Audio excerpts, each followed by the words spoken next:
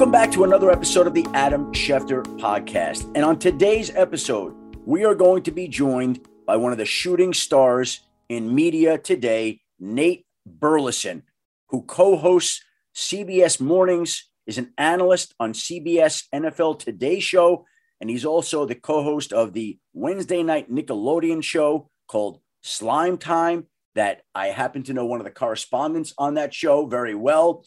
She's conducted interviews of players for that show in my own home. And I've watched Nate Burleson grow from where he used to be a player with the Minnesota Vikings, Seattle Seahawks, Detroit Lions, and briefly the Cleveland Browns. And he went from becoming a third-round pick in 2003 out of Nevada to go on to become arguably the hottest young star in media today. Thought it would be worth our time to sit down with the incredibly talented Nate Burleson. And that comes after a week that really was remarkable in the way it unfolded. And it began happening last Friday when the first email that John Gruden, the former Raiders coach, and it's amazing to say that right now, the former Raiders coach, sent to the former Washington football team executive, Bruce Allen, using a racial trope to describe the NFLPA executive director, DeMaurice Smith. I happened to be in Ann Arbor visiting my son that day. And the moment I saw that email, I got on the phone with some people and I could tell that John Gruden was in trouble and that his job and future in the NFL were in jeopardy. We didn't know how it would unfold. There were a lot of different ways it could unfold. And I think the NFL was waiting to see how the Raiders owner, Mark Davis, handled it. And on Friday, the NFL sent more emails to Mark Davis that were, quote unquote, very damaging, detailing more slurs that went beyond what John Gruden said about DeMaurice Smith that we now know about. Sexist, racist, homophobic emails that basically spared almost nobody. John Gruden called out the NFL commissioner. He called out NFL owners. He called out NFL reporters. He called out many people within the league circles. And I'm told there are many, many more emails beyond the ones that the New York Times reported on Monday night. And as the story unfolded all weekend long, Mark Davis was said to be torn up and distraught over the contents of these emails, as he should have been. And he loves John Gruden. So you knew this was going to be a tough spot for him. And I don't know that anybody knew exactly the way it was going to unfold, but Monday night, as we were getting ready to come on the air for Monday Night Countdown, I got a call that the NFL was waiting to see what Mark Davis had to say about these additional emails that arrived in his office on Friday. And it was now Monday. And there was still no comment, still no action taken. And I could tell that people around the league were getting impatient. And lo and behold, right as Monday Night Countdown was coming to an end at 8 o'clock, the New York Times published a story that detailed 7 more years of emails that John Gruden sent to Bruce Allen with all those insulting terms, all those racist, sexist, homophobic slurs. And the moment you saw that article, you knew that John Gruden's career with the Raiders and career in the NFL was over. A man who loves football as much, if not more, than just about anybody I know would not be working in the National Football League any longer. That's over. And that was the final chapter to his career. Who would have thought that John Gruden coached his last NFL game in Las Vegas on Sunday, a loss to the Bears? But that story unfolded slowly yet incredibly quickly when it all happened on Monday. And again, when the Times story came out, the countdown was on. We were ready at ESPN to go with the report, the news, the update that John Gruden was out as the head coach of the Raiders, which wound up coming down in the second quarter after he met with Mark Davis. And so that was an incredible week, the way it unfolded. And who would have thought at the beginning of the year that 10-year-old emails would turn out to be one of the big stories of the NFL season, but they have. This show is sponsored by BetterHelp. We all carry around different stressors. I do, you do, we all do, big, small. And when we keep them bottled up, as I sometimes have had happen in the past, it can start to affect us negatively. Therapy is a safe space to get things off your chest and to figure out how to work through whatever's weighing you down. It's helpful for learning positive coping skills and how to set boundaries. It empowers you to be the best version of yourself. It isn't just for those who have experienced major trauma. If you're thinking of starting therapy, give BetterHelp a try. It's entirely online, designed to be convenient, flexible, and suited to your schedule. Just fill out a brief questionnaire to get matched with a licensed therapist and switch therapists anytime for no additional charge. Get it off your chest with BetterHelp. Visit BetterHelp.com/Adam today to get 10% off your first month. That's BetterHelp, HELP.com/Adam. And with that, we go on to this week. Week 6 in the NFL, lots of big matchups, but the man who's front and center at it all, who's as busy as anybody I know, the talented, versatile, ascending CBS analyst, Nickelodeon analyst, Nate Burleson.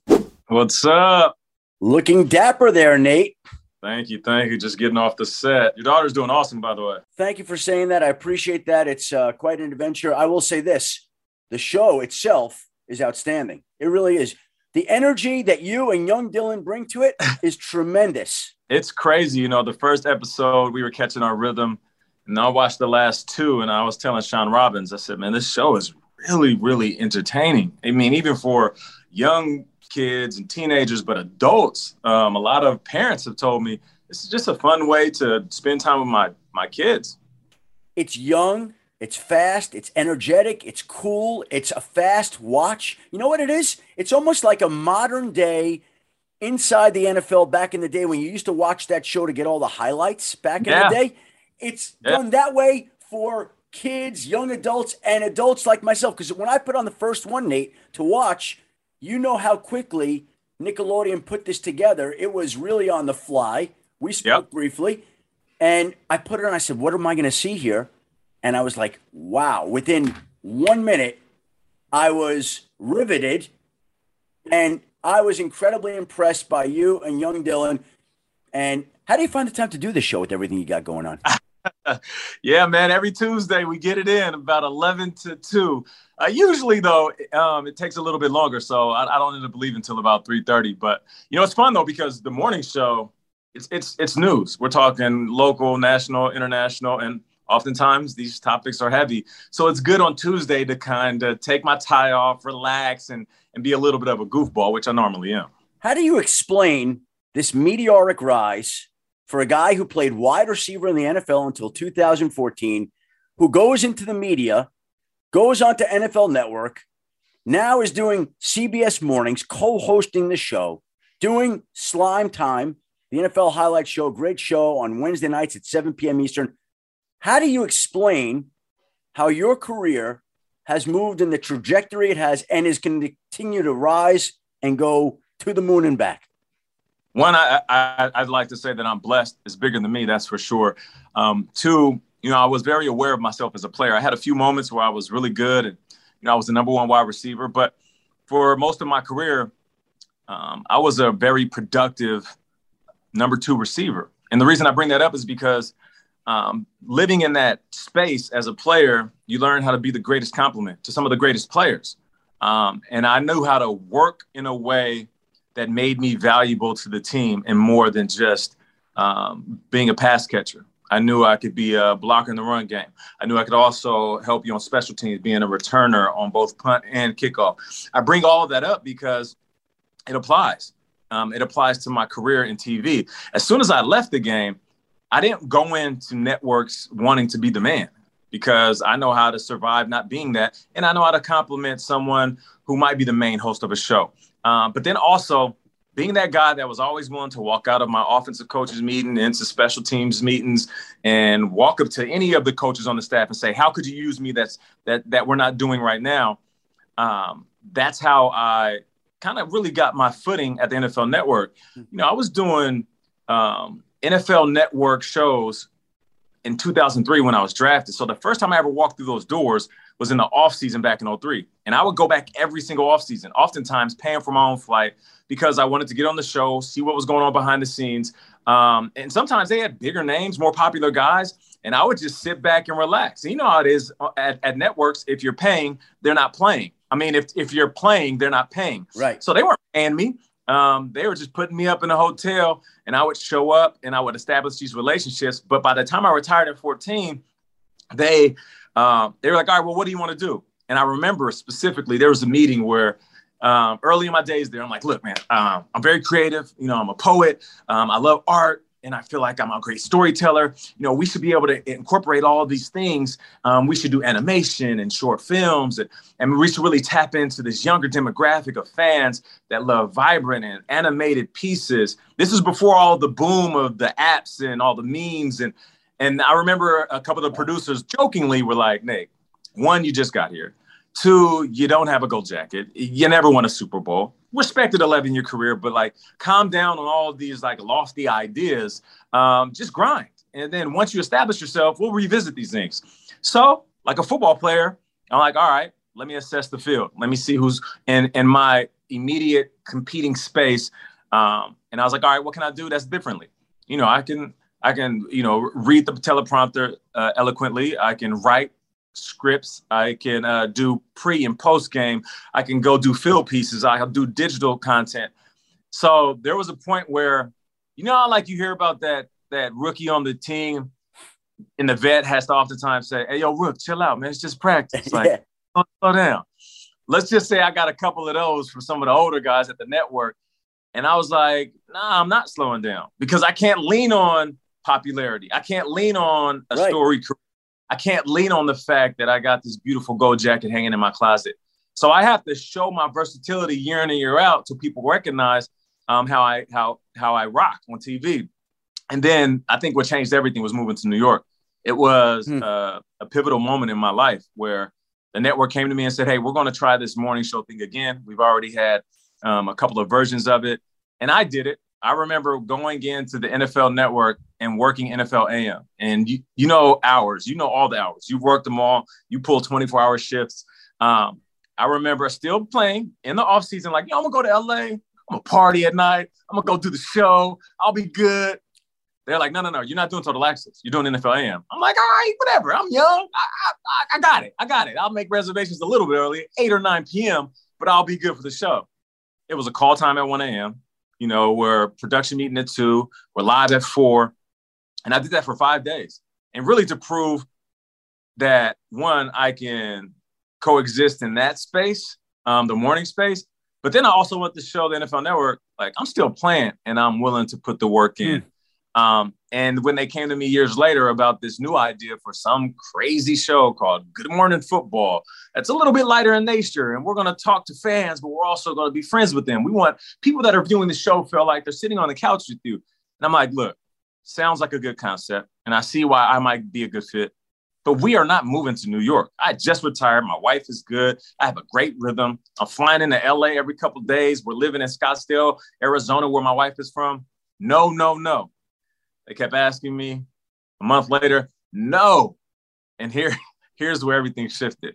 I was talking with my wife and my mom, and I said, hey, they offered me again for the show. And the wife's like, yeah, but we're not moving to New York. We're not East Coasters. We're West Coast people. And I'm like, yeah, I know. I just wanted to bring it up to you guys to keep you caught up on what was going on. And then I walked out of that, out of the kitchen. I walked upstairs to the bathroom. I'm looking in the mirror, and it was like I was having a conversation with myself. And my reflection was like, bro, you're a liar.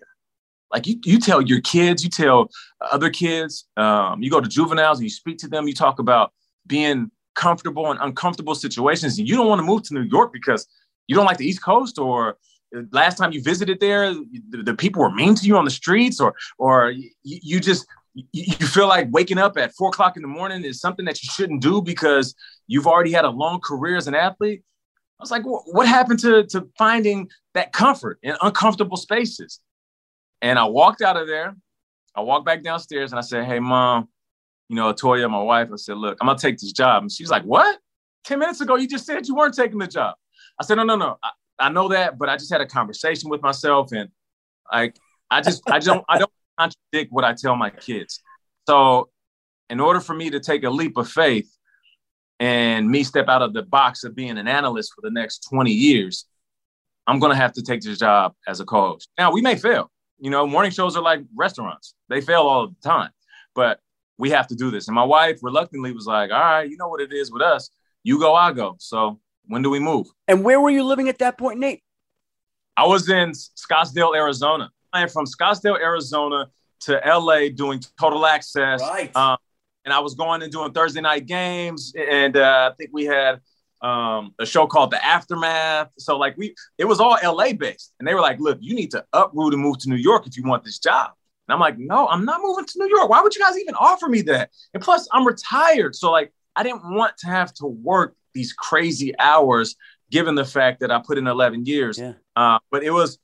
And that opened up the door for NFL Today. And what's funny about that, I think due to proximity, I love my NFL Today crew, my CBS crew. I think due to proximity of me working in the same studio area, which Good Morning Football was in like Studio 43 and NFL Today is in like Studio 47. They saw me for like 2 years. And they're like, "Oh man, this Nate guy's he's pretty good. Let's give him an opportunity. Let's give him an audition." And here's another quick story. You know, this is what these podcasts are for. I'm like, "All right, cool." My agent's like, "Yo, you knocked this out of the park, man. It's a big deal. I mean, this is prime real estate." I'm like, "I know, I'm familiar with NFL Today." It's like, let's be real though. I think they're just pulling me in because I work in the same area and they just want to get a few different people, but I'm not really the guy they're looking for. There's a ton of more popular players that I could name right now that would be a great fit next to Boom and Phil and Coach and JB. So I'm having this conversation. And then I'm thinking, you know what? I've been putting in work out here in New York for a couple of years now. I've been working multiple jobs. I've been showing my versatility. These hours are crazy. We're talking 4 a.m. wake-ups, 3-hour live show, nothing scripted. You either got to put in a teleprompter or you got to study enough to regurgitate it so people don't think that you're just talking off the top of your head. Mm-hmm. So I was like, you know what? I think I deserve this job, matter of fact. You know, so I had my little B-Rabbit 8 Mile moment. I'm like, all right, you know what I'm saying? I'm about to go down there. I'm going to rock this. As I'm walking into the studio, I see DeMarcus Ware, and he's walking out from the audition. And, you know, DeMarcus Ware, great career. Great guy. Could be Cowboys legend, great guy. Super Bowl champ. I'm just like, yo, this is like the perfect guy. Handsome, beautiful smile. He's like the black Mr. Clean. I'm like, damn it. This is the guy I got to go up against. So I gave him the whole bro hug, pat on the back. I was like, "Hey, man, how you doing?" "Okay, we're both going for the same job." I'm like, "All right, good luck, man." And I was a little dejected because in this business, sometimes it's not just talent versus talent or skill versus skill. It might be popularity. And I can humbly say DeMarcus Ware in his career, he's more popular and he's more recognized, and rightfully so. He's earned that right. So as I'm walking in, I turn the corner and I see JB and I see Boomer and I see this whole crew and all these people just looking at me, some familiar and some not. I said, you know what? Flex your muscles. You've been sharpening these tools since 2014. And it's now 2017. You better go in there and rock that. And I felt like I had one of the best auditions, and they called me a couple of weeks later. And then from there, it's a snowball effect. You know how it is in New York. This is the concrete jungle. Some say it's a hamster wheel that if you fall off, you can't get back on. I decided to never get off. I just kept my feet moving. And as I'm on this hamster wheel, working, and trying to redefine myself, not just as a player, but as a TV personality, these opportunities keep coming up. And now I'm working on CBS Mornings because, you know, they offer me an opportunity due to proximity. I think they were like, "Hey, let's have Nate come in. There's a couple people that are sitting out. Let's just see how he does in this morning space." You never know how much an athlete knows until you take him off of an athlete show. So I was able to join the show and really open up about being a restaurateur and be heavily involved in my investments and, you know, starting businesses and how close I am to, you know, the fight for social justice. So I think at that point, they're like, wow, like he's a little bit more versatile than we assumed. And then, you know, a couple of months later, I had an opportunity to sit on the set with Tony and Gail. And here I am, you know, every day waking up, still that same guy from 2003 that was drafted to the Minnesota Vikings next to Randy Moss. That felt like every day I had to prove that I belonged, because guys like Randy Moss not only were gifted with the special stick, like God gave him every attribute, you know, height, the hands, the eyes, the speed, the physical play. Calvin Johnson, it's like a creative player on Madden with everything slid up to 99. Not only were these guys blessed physically, they were tough and they were really good football players. So I thought, man, if I don't have their skill set, I almost have to work twice as hard every day, no days off. And that's how I am now. That's why when you see me on the show, you'll never catch me mailing it in. You never like watch the show and be like, is he here? Does he care? Does he love what he's doing? Is he passionate? I'm always intense because if you sign me up to do something, I'm going to give you everything that I got. And I think that's one of the, and to bring us all full circle, I think that's one of the reasons why I am where I am right now. Well, it's unbelievable. So that conversation in the mirror with the man in the mirror got you to New York, which got you to do all these other things, which led to the CBS Today show, which led to CBS Mornings, which led to all these things that are on your plate where you are now, arguably, I think, the brightest young star in media today, Nate. I appreciate that, man. It means a lot. And, I think more than anything, I didn't set out to be that. I saw that there was a void. And this isn't taking a shot at any other talent at the network or CBS or any other network for that matter. I just felt like there was a void for a talent like me. And this is the best advice that I can give to young men and women who ask me, like, how do I find my voice and my identity in this business? And I say, that's it. Find your voice. Because when I came in, I tried to mimic everybody that I looked up to and idolized. I had a little bit of Dion. I was dressing fresh and it was all about, the swag. And if I look good, I feel good, TV's going to be good and they going to pay me. I was like, nah. And then I was like, you know what? I like Michael Irvin the way he do it. And I come in, I'm like, all right, you gotta come with it. And then when I played for the Vikings and the Seahawks and the Lions, and I was like, nah, my voice ain't even gonna hold up. I can't do that. I looked at guys like Marshall Faulk, very intellectual, astute. Yeah. His delivery was almost perfect. And he had this very reserved delivery. And I tried that. And I was like, nah, that's not me. What I am is, I am a versatile talent, and it's kind of like how scouts describe me as a wide receiver. I keep going back to football because it was such a big part of my life and it parallels what I'm doing today. They said, Nate is very good at a lot of things. He's good speed, good hands, good hops. He's a smart player. He's going to give you everything. So that's what I thought. I was like, once I tried mimicking people that I looked up to, I said, just be myself. I'm a little bit goofy at times. I'm very passionate. I'm a Leo, so I love hard. Every moment that I'm in, I feel like it's my last. I look at life cinematically, and I feel like, if you're going to create a scene that people want to watch. And I'm a workhorse that constantly wants to learn. All the while, I'm an artist, and I'm a writer, and I love poetry and cartoons and animation. So I was like, add all that to who you are on TV.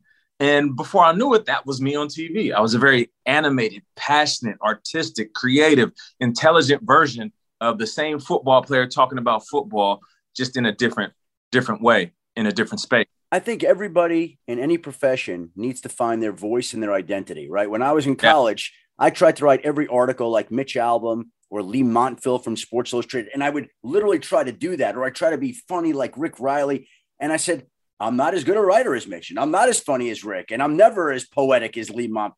So I'm just going to basically report information, and you just find what works for you over time. But when was the moment that you knew that it was working and taking off for you? Because there had to be some sort of moment where wow, they're noticing, this is working, I'm ascending. I believe it happened over the last couple of years. Good Morning Football was going great, getting Emmy nominations, and I always looked at that as a nod to the collective, not me. And we were having great shows, and there was a respect amongst the league, from owners, GMs, all the way down to the coaches and players.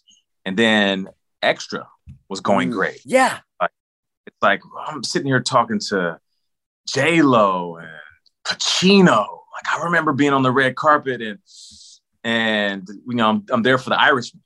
And, De Niro walks by and Sebastian Maniscalco walks by. He's been on the show, so he's saying what's up. And then Pacino walks by. And I do what I always do because I'm humbled in these places that I'm in. So I just introduce myself. I never assume that somebody knows me. And I'm like, hey, Mr. Pacino, how you doing? My name is Nate. And before I can continue, he said, I know who you are. And I'm like, huh? And he's like, yeah, I know who you are. And I was like, wait, time. And I look back at our cameraman and the producer that was there on the red carpet. I'm like, time out. Hey, yo, I cut the mic. I got to talk to this dude. I lean in. Seriously, do you know who I am? And he's like, yeah, you used to play football. And now you're on a football show in the morning. And you do CBS. And now, yeah, I know who you are. You do a great job. And I was like, what is going on? So it was these small moments, very small victories, where people far outside of my spectrum were noticing the work that I was putting in. And then that capped off with NFL Today, growing and doing the Super Bowl in Tampa, and then winning a couple of Emmys. Like that for me was like, oh, like I've arrived. I never set out and said, hey man, I'm going to win an Emmy this year. I just wanted to work my butt off and prove that not only I belong, but I can stand out amongst the top media personalities. And when I was recognized for that, the Nickelodeon game was recognized from a production standpoint, but I was part of that win. And then when I got Sportscaster of the Year, studio personality, it blew me away because I'm sitting there amongst giants, men and women that I've looked up to for years, decades. And they are recognizing me for the work that I put in across a few different verticals. Well, let me tell you this. I told you this when Nickelodeon hired my daughter, Dylan, to be the correspondent for the show. We went back and had her watch the broadcast so she could just see what Nickelodeon was doing with the slime time and the games. And I watched what you were doing that game, and I watched that game. I had it on, I kept flipping back and forth, but I don't think I really grasped how good you were in that spot. And my wife, who's not really a football fan, and they're watching, and they were transfixed by the broadcast. And so when you talk about you've arrived and Robert De Niro and this and that and the Emmy nominations, you've not only arrived, you surpassed all of us. I've been working in this business now, Nate. I've been working in this business 31 years. I've never gotten so much as an Emmy nomination. You've won Emmys. I've never gotten a nomination. Which is an injustice, and that needs to be the way it goes. It is unreal. It's funny because, I look at individuals like you and I would assume that. I was actually on the Rich Eisen show, and he said the same thing. He basically said, hey, man, congratulations. And I said, man, I'm just blown away. I'm blown away. I was like, Rich, you know what it's like? And he said, no, I don't know what it's like. And I was caught off guard because I'm like, wow, these are the men and women that helped shape me. And just like when I played and I would look at Randy and he didn't know I was paying attention to him, I was trying to steal a little bit of what he was doing. Same thing with Calvin, even though he was younger than me. And that's the same thing in this business. I try to take bits and pieces from those that have laid down the path for me.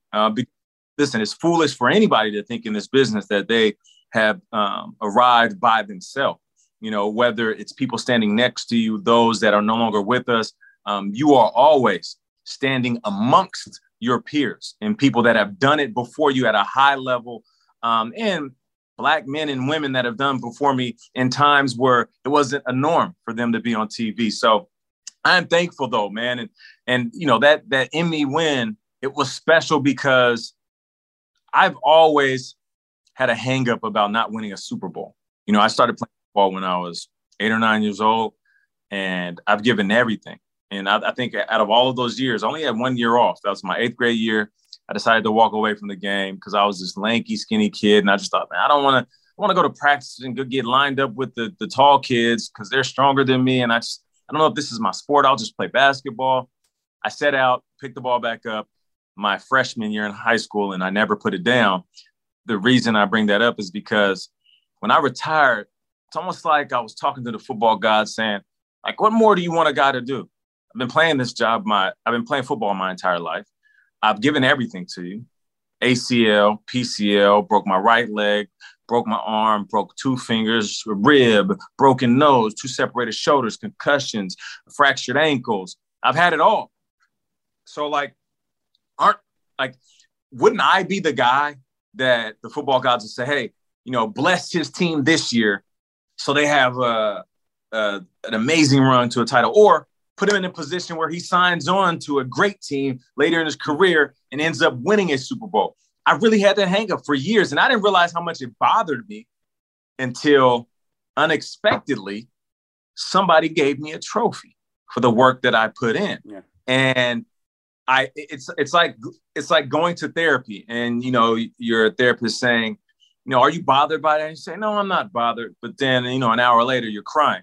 Like that trophy for me, it redefined how I looked at trophies, because as I held that Emmy in my hand, I realized, man, I spent so many years upset about never winning a Lombardi. But what I have to realize is, even though it is a great accomplishment, winning a Super Bowl still is one of the greatest things ever. That trophy is man-made. There is a man somewhere putting it together, designing it, and then sending it out. Just like an Emmy or an Oscar or a Grammy. And I had to realize they still make trophies after I get done. So even if I were to win that Lombardi, would that have put me in a place of complacency? Maybe it's a blessing that I didn't win that Lombardi. Maybe that has created this hunger inside of me to be great in other places and spaces in my life. Well, that's how life works, right? I always think all the rejections just set you up to succeed somewhere else. Every time somebody says no, that's an opportunity to go on to do something else. It's always the story of my career, right? When I went to college, I didn't get into a fraternity my freshman year. The football team didn't need a student manager. The basketball team didn't need a student manager. So I went down to the student newspaper, because I had nothing else to do. And if I had gotten one of those other jobs, it never would have happened that I would be in this profession. So that's just the way that it happens sometimes. But you are so busy right now with Extra and Nickelodeon and CBS football, CBS News, all these things. Where are you pulled to most in the future? Where does this all go for you? Because you're doing everything now. And my guess is you can't do everything going forward. Maybe you can. I mean, you got a lot of energy, but maybe you can. We are similar in that sense. How often have you heard this question? When do you sleep? I know you've heard it a lot. And there's only two responses. You answer them honestly. You just say, oh, well, listen, I got one day and I'll take advantage of that day, or I'll sleep when I'm dead. So I tried to embrace that when I first moved out to New York, and I lost all of my facial hair. Like, I just kept going. And I didn't plug back into my home. I didn't plug back into sleep. I didn't plug back into meditation. I just kept working. And I remember a dermatologist telling me, you are stressed, and alopecia is a way of your body saying, sit the hell down. So now I've decided to manage my energy properly. I am pulled most by CBS Mornings, because it is a privilege to sit there next to Gail and Tony and deliver the news that is needed.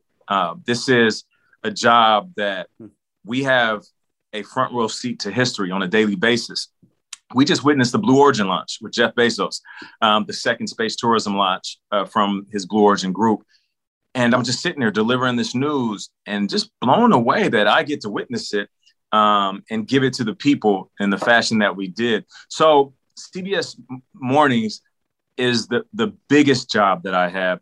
And then after that, it becomes NFL Today on Sunday during the year. After that, everything else, entertainment, Extra, and doing stuff on the side, that becomes secondary in a sense. If you were to talk to my mom, she would say, he's going to be acting soon. I don't know if I necessarily want to start acting. I've had opportunities. I've had scripts sent to me, but I wanted to conquer one space at a time.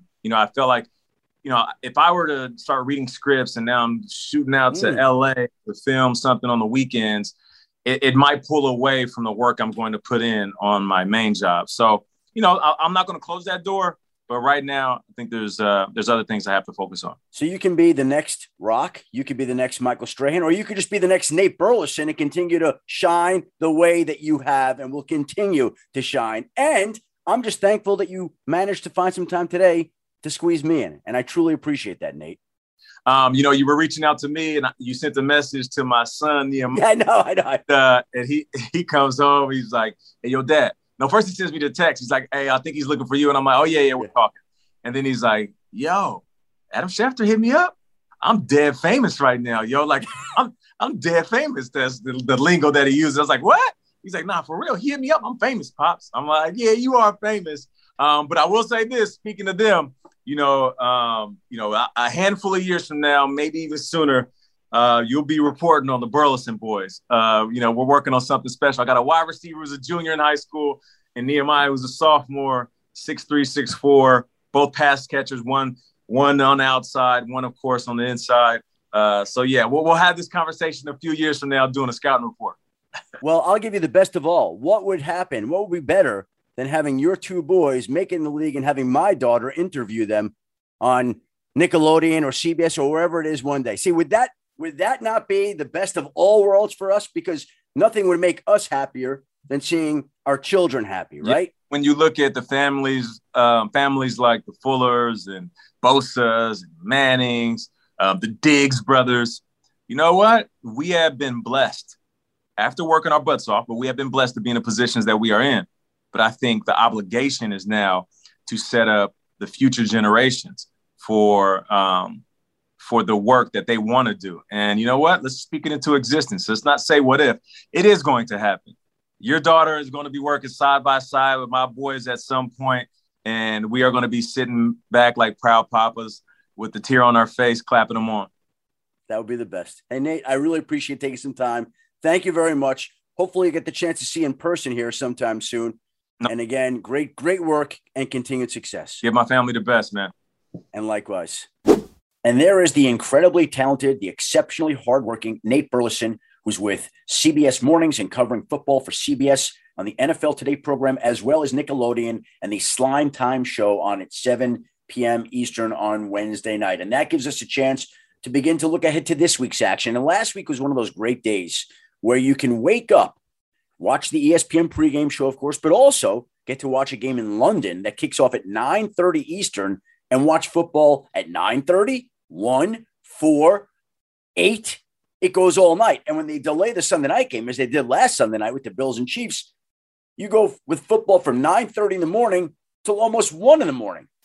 A long day. We get another one of those days this Sunday with the Dolphins and Jaguars playing in London. Now, at the time we're recording this Wednesday morning, we still have not been given official word that it'll be Tua back at quarterback for the Miami Dolphins, but that's been my expectation for a couple of weeks, that the London fans will be treated to Tua Tagovailoa's first game back with the Dolphins after suffering fractured ribs. Also get an NFC North rivalry, Packers-Bears. Aaron Rodgers, 21-5 in his career against the Bears, including playoffs, and he's won 4 straight versus Chicago going back to 2019. Matthew Stafford's in New York to take on an injury-riddled New York Giants team. The Chiefs slumping, going to Washington to battle a slumping Washington team. And I think maybe the game that I'm looking forward to most on Sunday might be Chargers-Ravens.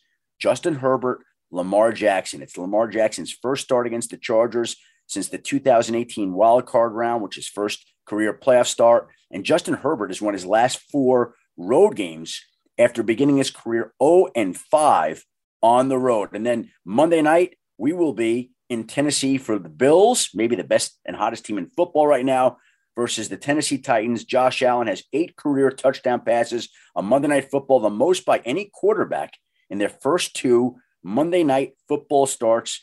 And the Titans beat the Bills 42-16 in Week 5 in Nashville last season, which was the worst loss of Josh Allen's career. Let's see if he could avenge it on Monday night in Nashville. The other non-football note was the NBA War Room basketball draft that we held last Sunday night, and it couldn't have worked out any better. It actually came right during the delay of the Bills-Chiefs game. In fact, I looked down at my computer, did the draft, drafted my team in a 14-team league, and looked up, and there was no football game going on. And I said, what's going on here? Well, it was the weather delay. And during that weather delay, we loaded up our team with a lot of nuggets. Nikola Jokic, Michael Porter, drafted Spencer Dinwiddie, Marcus Smart, some young rookies like Evan Mobley, Josh Giddey in Oklahoma City. We are all fired up, all in on the NBA. And when people say, well, who's your favorite team? It's always the players on my fantasy team per sources. Go sources. We'll see how that works out. All right, before I let you go, please check out Bold Men on Campus, a new ESPN podcast hosted by Jay Billis, LaFonso Ellis, and Seth Greenberg. These ESPN basketball personalities give you an all-access pass inside the world of college basketball, talking to the biggest names in the sport. That's Bold Men on Campus. Listen wherever you get your podcasts. Also, our annual NBA opening night doubleheader is Wednesday, October 20th. Jason Tatum, Jaylen Brown, and the Celtics are at Madison Square Garden to take on Julius Randle, former Celtic, Kemba Walker, and the Knicks at 7:30 Eastern, 4:30 Pacific. Then it's our primetime West Coast game with reigning MVP Nikola Jokic and the Nuggets in Phoenix squaring off against Devin Booker, Chris Paul, and the Suns, last season's Western Conference champs. Two great matchups to tip off the NBA season on ESPN and the ESPN app. One app, one tap. All right, I want to thank Nate Burleson, the host of CBS, the co-host of CBS Mornings, the NFL Today program, Nickelodeon Slime Time, Wednesday nights. I want to thank my great producer, Christina Buswell, for putting up with me and putting together this video, this podcast. And I want to thank you, the listener, for tuning into another Adam Schefter podcast. On next week's podcast, we will have an extended interview with somebody that I recently sat down with. We're going to use the full audio of a story that's going to run on ESPN's Sunday NFL Countdown this week. It is one of the more unique stories that I've come across in my 30-plus years covering the NFL. I promise you'll like it, and you will be incredibly impressed with the individual who we will feature on the show Sunday and in this podcast space next week. Until then, have a great week, everybody. Be well and stay safe.